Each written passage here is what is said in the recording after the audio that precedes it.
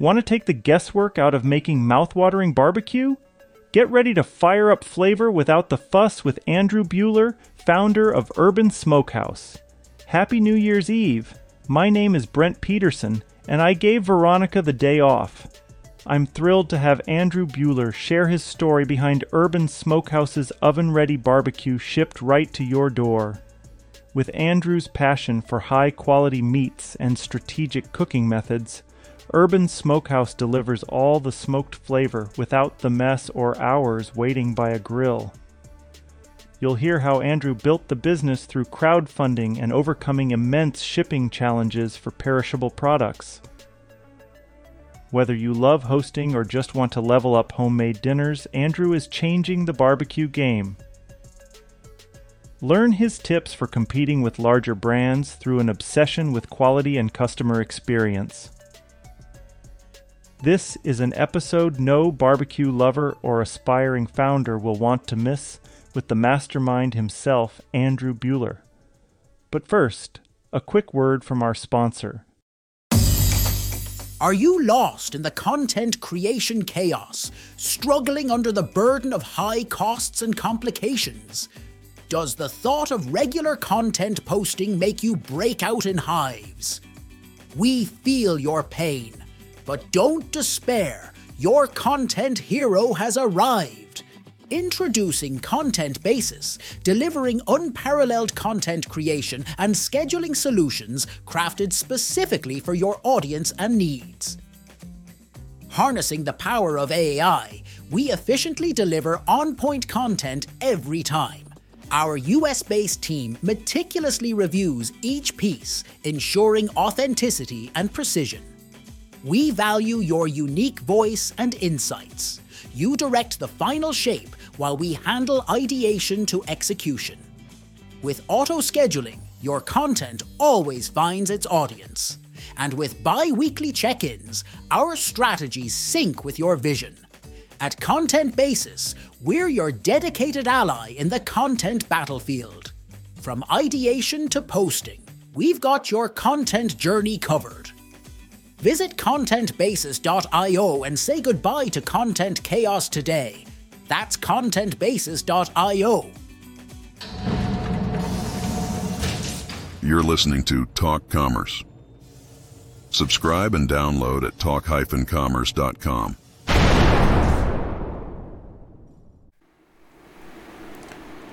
Welcome to this episode of Talk Commerce. Today I have Andrew Buehler.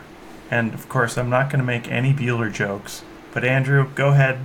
Oh, Andrew's the CEO of Smokehouse. I'm sorry. Yeah, Andrew, go ahead and do an introduction. Do a much better one than I did. Tell us your day-to-day role and maybe one of your passions in life. Yeah, happy to do so. And thanks for having me on as well. Again, my name's Andrew Buehler. I'm originally from the Chicagoland area, but I've been in New York City for about 10 years now. And last year I started a company called Urban Smokehouse. Urban Smokehouse's goal is to provide pre-cooked barbecue foods. We ship them vacuum sealed on dry ice to people nationwide here in the U.S. And really the pitch is ribs, brisket, things of that nature is often described as being prepared low and slow, which means over the course of multiple hours and often on a smoker. And I think most people in urban environments often don't have a backyard. Maybe they have a community grill or something in an apartment building or a condo, but definitely don't have a smoker and often don't have hours to make foods like these. So we cook barbecue foods the right way, vacuum seal them, and then ship them on dry ice so that you can reheat these products in a much more convenient time frame, 15 to 20 minutes, and enjoy low and slow barbecue kind of anywhere, as long as you have an oven, a grill, an air fryer, a microwave, really any device. And so that's kind of the simple pitch. But yeah, we've been doing it for about a year. Originally it was a Kickstarter project, which is a crowdfunding website. Did that last July 2022. Website and company kind of went live in September of 2022. Sold pork baby back ribs for a year, and actually just started selling briskets as well about a week and a half ago. So 2-product company now, 100% bootstrapped, and I've enjoyed the process, but I'll pause there and see where you want to take the conversation. No, that's awesome. How about passions? Anything passionate outside of barbecue? Yeah, I was a competitive swimmer my whole life, so I really like all water sports. Swam in college, but get me in a lake, get me in a pool, get me in an ocean, I'm pretty happy. And I'd argue that food is really the passion. I spent my first 10 years as a private equity investor here in New York, and a handful of other kind of financial services jobs, but kind of left Wall Street to chase the passion of barbecue. So as I say, I dropped the suit and picked up the apron. And I'm learning everything about e-commerce and digital marketing kind of along the way, but I've always been very passionate about food, whether it's cooking it or enjoying it. I enjoy food greatly. That's awesome. Yeah, I think we all do, or most of us do. I did my first, not my first, but I did an open water swim event across Lake Superior this summer. Awesome. How long was the race? It was 2.5 miles, so not super long, but it was, you have to worry about, is the water going to be 60 degrees or is it going to be 70? Lake Superior can be a funny place. Yeah, is there a current? Are you swimming against it or with it? I mean, it's over an hour of straight swimming, so that's definitely a worthy feat. Yeah, so very fun, and my daughter has me excited about doing more swim events, so who knows? I'm in Minnesota, so we don't do a lot of swim events in the wintertime, so... Sounds like she's the swimmer and she's roping you into these things. That's exactly what's happening. Okay. Andrew, before we get started on our content, I have a thing called the Free Joke Project. So all I'm going to do is tell you a joke. And I should have picked a barbecue joke, but I don't have one. But anyways, you'll just say, should this joke be free? Or do you think we could charge for it at some point? So here we go. I look forward to it.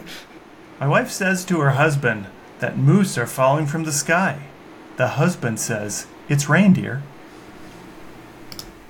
I think we could pay for this in the holiday season. This is a December joke. Might not catch the same audience in July, but this is a Christmas special. I agree with you, and I kind of screwed up the delivery, so I apologize for that. Don't worry about it.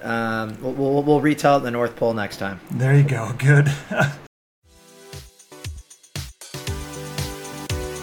In the ever-evolving retail landscape, one platform is changing the game, ushering in a retail renaissance that puts relationships at the forefront. Welcome to Endear. Endear is a CRM built for omni-channel brands, empowering them with the consumer data to deliver a personalized, efficient customer experience that drives sales and retention. Imagine a tool that intuitively understands your customers' needs, giving your brand a remarkable edge. Don't believe us? Geronimo from Rebag says, "I've used every CRM from Salesforce down, and Endear is the best one I've found for us." With Endear, your team isn't just selling products and crafting stories that resonate, nurturing connections that last. It's not just a CRM. It's a tool that empowers your sales associates to make personalized connections, bridging brands and customers like never before. Ready to redefine retail clienteling with a platform trusted by hundreds of omni-channel brands around the globe? Request your Endear demo today and enter a future of enriched connections and unparalleled customer loyalty. So let's talk a little bit about your business and why you got into it. I'm part of the Entrepreneurs Organization here in Minnesota, so I'm really big into entrepreneurship and how these type of businesses grow. And tell us a little bit why you got interested in barbecue and in New York City. Yeah, sure. I think there's a couple driving factors. One, I've always personally been interested in broadly cooking, but particularly barbecue. And I kind of joke the origin of the origin story here is in high school. I was the president of the grilling society. In college, I started a club where I ended up doing a pig roast for the school once a year. We traveled around. I went to school in Maine. We traveled around kind of the state doing different eating competitions and things of that nature. And New York's a really awesome place to explore global cuisine. There's great food from really around the world. You can have great Chinese food. You can have great Italian food. Great really everything. And so it's a great place to eat, but probably a less of a great place to conduct great barbecue. And so I definitely felt that a little bit of the struggle of, I no longer have a backyard or a patio or, a grill out there. And so I kind of felt that absence. And then I think COVID was really that natural self-reflection period for a lot of people. We all spent a lot of time home alone, thinking about, maybe what we like to do. And for me, it was kind of that turning point where I said, hey, I've worked in financial services for, almost a decade now. Is this something I really love? Do I want to do this for, the next 20 or 30 years? Or is this, a time to pivot? And I kind of asked myself those broader philosophical questions of what I want out of life and what do I want to do every day. And I always had a little bit of the entrepreneurial itch, but, I said, I'll get another year of experience, or, I'll, save up a little bit more money and kind of de-risk this thing with experience and savings. And, COVID, I said, hey, it's now or never. Let's start making a business plan. Let's do something that we really want to do coming out of this, and pursue a different path. And kind of combined with food and barbecue as a passion, I started crafting what ultimately became Urban Smokehouse. And two other trends I noticed, anyone would notice living in any city, is the amount of Amazon boxes piling up in the lobby of every single apartment building and condo. And you said, wow, this e-commerce thing really isn't going away. Everyone's buying more and more packages online. And COVID, you didn't want to go to the store in person, so everyone probably doubled or tripled the amount of packages they were purchasing. And then two, the big de-risking that I think occurred was, there probably was some hesitation for a lot of people with grocery stores and grocery shopping, and people wanting to choose their own produce or their own meat in person and kind of walk through those sections and handpick, this apple looks ripe, that one doesn't, or, this steak looks better than the other, etc. And, there was a period where people kind of said, too bad, either you're getting groceries delivered or you're eating predominantly, boxed goods. And so I think a level of comfortability was also reestablished with buying some of these products that probably people were less inclined to buy online during COVID. And so, building a food e-commerce brand that's somewhat meat-centric, I kind of saw the tailwinds there and my passions kind of intersecting them. And that's really where the thesis was developed, and kind of the nudge off the cliff was created as well. Yeah, and you took quite a big leap from going from an investment banking or from the finance field to food. What did you have that kind of made you do that and take that risk and leap? Yeah, so I think if you come from an investing background, you broadly gain a skill set or a lens for what makes a business attractive and what makes a business, kind of work. The businesses that only last a year or two tend not to be the ones that, receive ongoing investment versus, a business that, can stand the test of time.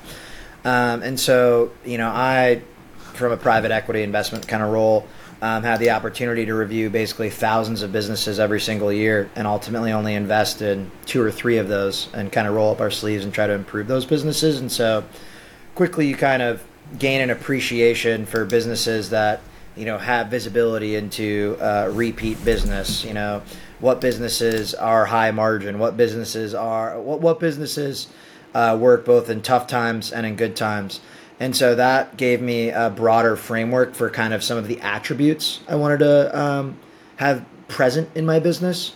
But ultimately, the industry was more one of passion, and the experience from investment banking and private equity came from, hey, what is going to make this business survive and grow relative to its competitors, and also be one that is a relatively light lift to kind of get started. And what I mean by that is, I was very particular when I started this business about not over-investing in a bunch of, expensive equipment or, a ton of people or, real estate or even inventory. That was one of the reasons I really went the crowdfunding route in the beginning, because it allows you to de-risk the thesis in a sense where you get a couple hundred people or a couple thousand people that are already interested in the product.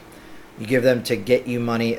You get them to give you money in advance, and then with that capital, you can then make the product and ultimately fulfill it to them. And so it was a great de-risking moment for the business, because it's build hype, have people already interested in the product, not not spend a whole lot of money in advance, other than really creating a logo and a 2-minute video explaining the purpose of the product to your customers, and then going out and doing that. And to the extent that it wasn't a success and nobody said they were interested, or you didn't hit your goals, you kind of say, oh well, we're out of pocket $1,000. Let's not pursue this venture. But to the extent that you get a couple hundred people or a couple thousand people saying, I'm interested in this product, I'm willing to give you $100 or $200, go make the product, you end up with $25,000-$30,000, and you say, hey, maybe we should pursue this, or we have an obligation to do so now, and we haven't already spent a bunch of money on things without knowing that there's demand for the product. I know I took that down a different angle towards the end there, but I thought it was interesting, and it definitely is an interesting approach for someone that's considering entrepreneurship, but is worried about market fit or spending a bunch of money and then ending up with nothing. That's how I viewed kind of de-risking it in the beginning. Did you find as you went through that in the Kickstarter, did you have to kind of sell yourself as well as the product? Because people have to really buy into the idea, right? To invest in the small mitts. And how did you see that, and what kind of story did you tell by doing that? I think it cuts twofold. So I think if you're raising like institutional money or meeting angel investors, venture capital firms, private equity investors, things of that nature, there's definitely a much bigger pitch on yourself and like proving that like you are the person that can carry this across the finish line. And people in those instances are writing much larger checks. I think kind of the beauty of crowdfunding is you're dealing with arguably, regular people that are just really interested in ultimately purchasing your product and spending, $50, $100, maybe $200 with you. And so there's a little bit less of the sell on like the execution, and I think a lot more sell on, is this product awesome? Is this a product I want to consume? Which ultimately I think is a pitch that matters much more, because at the end of the day, the product needs to have market fit, and there needs to be people that will ultimately want to buy the product. The more Wall Street looking investor is much more interested in right away, like what's the margin profile of this business, and what's the total addressable market, and the opportunity to have economic success, whereas the customer is really solely focused on, is this going to be an enjoyable experience for me, or is this going to be a satisfying product or service for me? And so the pitch is really overweight the product rather than yourself. So there was a little bit of selling myself, but I think it was really more all on the, you love ribs, you love brisket, you don't want to wake up on Saturday and start cooking 8 hours before you consume the product. Let me do that, and you can have more of a ready-made product that's going to take 15 or 20 minutes. And we found some people that resonated with, and it worked. And kind of, month over month, you get more 5-star reviews, and you get more people talking about it on Facebook and Instagram and TikTok, and it has a slow but surely snowball effect. And we've been fortunate enough to experience that. That's awesome. I had a little bit of experience in the agency space on building websites for this type of business. And with the dry ice and shipping to, say, Hawaii or Alaska, and having the different, when can you ship, Tuesday versus Friday, have you been able to easily get over those hurdles, or have you had to significantly invest in some technology to make sure that you have the right packaging? So another one of my core theses is, especially on building a business, take the sniper rifle approach versus the shotgun. And by that I mean learn how to do one thing really, really, really, really, really well, and everything else you should trust someone that's an expert in that field, and outsource those things. Especially as a small business where you're a one-man band in the beginning, it's hard to do everything really well. It's hard to be the accountant, the lawyer, the sales team, the marketing team, the strategist, the product design. There's so many roles to fill. And so I really wanted to focus on like product and strategy, and I really looked to finding best-in-class partners to help me scale in some of these things. And so I partnered with a distribution center in Wisconsin, or a fulfillment center in Wisconsin, that ultimately does the pick and pack. And when I met them, some of the things you raised were actually some of the things they pushed as like a value add. They said, hey, we've been doing this for 30 years for thousands of people. And you probably didn't think about this, but the amount of ice that goes in a package to Florida in July is very different than the amount of ice that goes to a package in Minnesota in January. And you have to pack enough so that someone might not be there ready to get the package the second it's delivered. It might sit 8 hours on the front doorstep in the 100-degree heat in Florida or Arizona. Are you thinking about that in terms of the amount of ice you pack in these things? And so we really leveraged our partner in that to kind of add some of that knowledge and know-how from doing this for decades and working with thousands of customers. And the same thing you mentioned about when you ship. So we typically only ship product Monday through Thursday, and it's based on ultimately the end destination. So we ship everything just ground shipping, and based on the estimated arrival date, if it's more than 2 days, you're automatically upgraded to 2-day air. And so everything's supposed to kind of get to you in 2 days or less. So if you live very close to the distribution center, it might be only 1 day. If you live in Illinois or Michigan or Minnesota, so we might be able to get a package out. We might still ship to you on Thursday or Friday. If you live in Florida or California or something, we're likely only going to send it out to you on Monday through Wednesday, because we want to make sure that the package doesn't get trapped in a FedEx distribution center over the weekend and have extra days kind of waiting on it. And so that does impact ultimately when we ship. And so yeah, product never goes out over the weekend. We encourage people to order, call it Monday through Thursday. They have an understanding. It says on our website very clearly, if you order over the weekend, this product isn't going out until Monday. That's awesome. I got a challenge question. Do you have any customers in Austin, Texas? Great question. Austin, Texas, I'm not sure, but I mean, we've had customers in all 50 states already.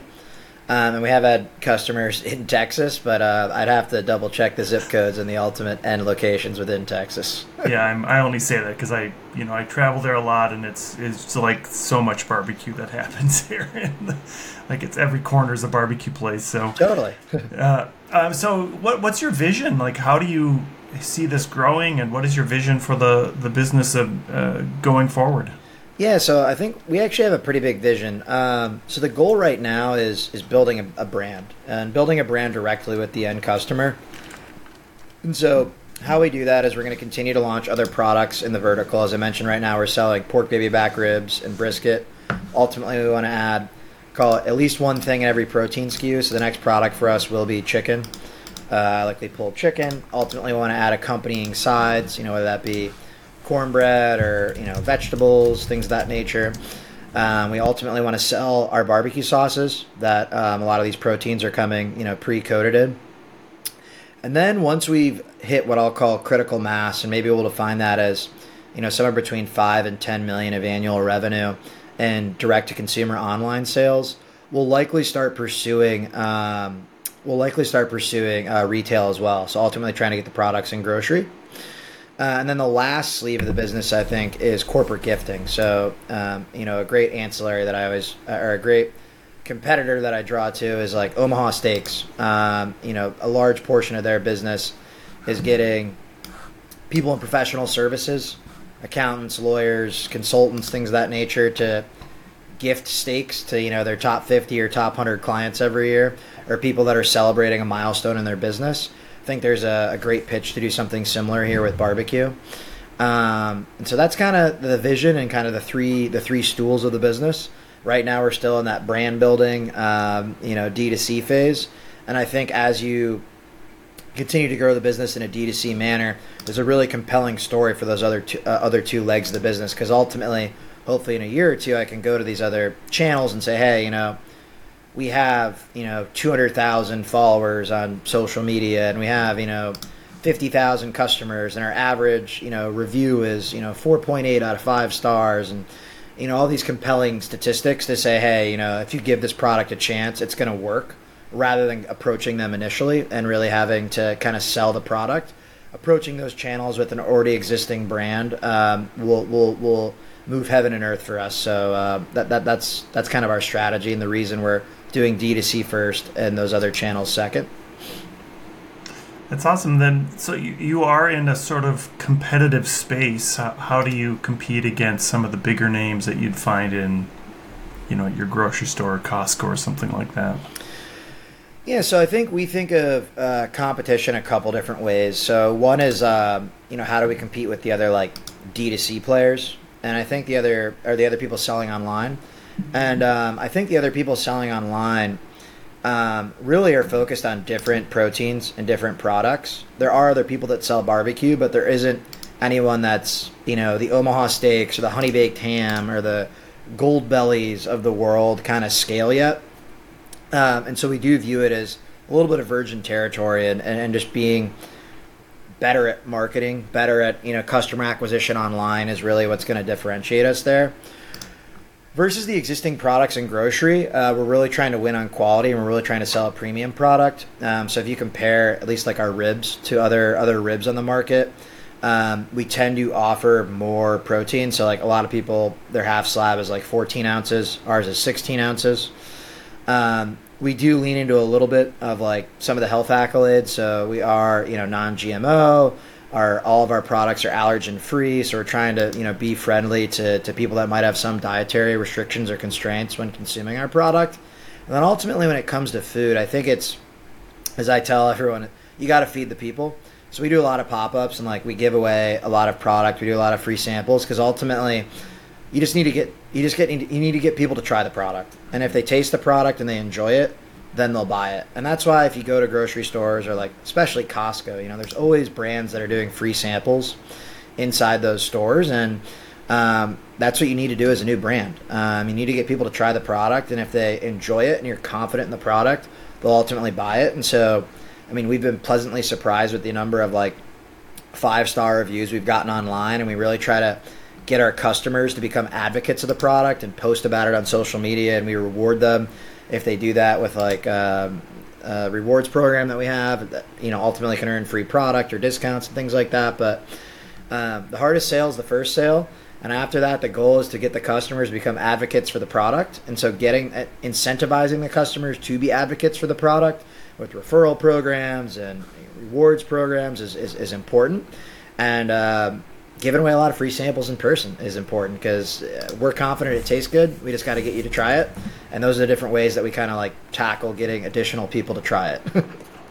Yeah, and I did look through the website. That your imagery is fantastic. You have some great pictures and it is very enticing to even buy. I'm a big barbecue fan, so I think the website looks fantastic. So you're looking at moving into all these different directions. What is your time frame? What do you expect for growth, and what do you like to see in the future for that? Yeah, so our goal really is just as long as we're growing month over month, we're happy. Like we really, because we're such a small business. Like there's no, I don't like accept like the seasonality excuse or the this or that excuse yet, because we're still a small blip on the map where you should be able to find people that want to eat this year round, every week, whatever it is. And so we're really happy with kind of how growth has happened so far. We've just passed year one. With the business kind of went live, call it September 15th of 2022, but we've appropriately doubled the business, call it every few months. And so we've launched that second product, and the next milestone we're really looking for is hitting that kind of $5 to $10 million in annual revenue, and I'm hoping we can do that in the next 12 to 18 months. And once we do that, then we'll pursue retail. Then we'll pursue grocery. I'm not sure how many products that will be. We're already working on the pulled chicken product I mentioned. So product number 3 is called In the Pipeline. I think we're going to launch it as not a standalone product, but part of our holiday packages and gift sets. So it's going to be something that we talk about around Black Friday and the holiday season, and we're going to have some gift packages or gift sets that include an assortment of all 3 of our products, and then it'll launch as a standalone product likely in January or sometime after the holiday season. I think that I kind of view each product as hitting it. The other factor here too is when you're selling a product that's perishable, you don't want to have 1,000 SKUs right away or 100 SKUs right away, because you want to be confident that you can move a certain amount of each product before you get into another product, because ultimately the product's going to expire. Ultimately the product's going to go bad. And so with ribs, we were very, very cautious of selling a lot of ribs each month before we kind of added a second product. And how I think of volume is in terms of pallets. So, how many pallets are we selling each month, and what's the turnover of each pallet? And so we waited until we started selling at least 4 pallets a month consistently for multiple months before we added a second product. And so we launched brisket, a week and a half ago, and we did our first run with a pallet and a half, and we'll see how quickly we get through that. And then we want to get the economies of scale to, multiple pallets, likely 4 pallets again, like we did ribs, before we ultimately launch that chicken. And then we'll kind of view that as the threshold and the milestone for each product. And once we're moving at least 4 pallets of each product, we can add another product. And if it doesn't sell well, maybe we shouldn't continue to sell that product. We want to do low volume, relatively lower volume runs, see how the customers like it, see what the feedback is. Does it taste good? Is the preparation easy? Does the price resonate with people? And if we can't make it work, we'll kill it right away. So that's kind of how I view it. And I'll pause there and see if I answered your question to the full extent, but I think I hit on a couple points there. Yeah, no, you got it right on. That's great. I think that it's an exciting space that you're in, and I look forward to seeing it grow. Andrew, as I close out the podcast, I give everybody a chance to do a shameless plug. What would you like to plug today? Thank you, I appreciate that. We want to plug our products. We want to plug Urban Smokehouse. We're a small growing company, but if you enjoy barbecue, and you, like many people, maybe don't have the time or equipment to make it yourself every week or every month, or view it as a special occasion for when you're traveling on a trip to Texas or the Carolinas, consider Urban Smokehouse. We can bring it to your home and any of those other states, and we can make a product that's much more convenient from both an equipment and time time needed to prepare standpoint.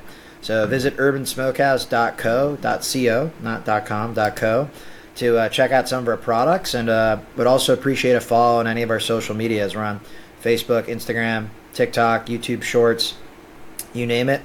And our handle on every platform is at urbansmokehouse.co as well. So would appreciate you trying our products or giving us a follow on social media, and appreciate you, Brent, allowing me to do the plug. Absolutely, and I'll get those links in the show notes. Andrew, it's been a pleasure talking to you today. Thank you so much. Thanks for having me, and a pleasure meeting you as well, Brent. Talk Commerce is a production of Content Basis, LLC. For more creative content, go to contentbasis.io.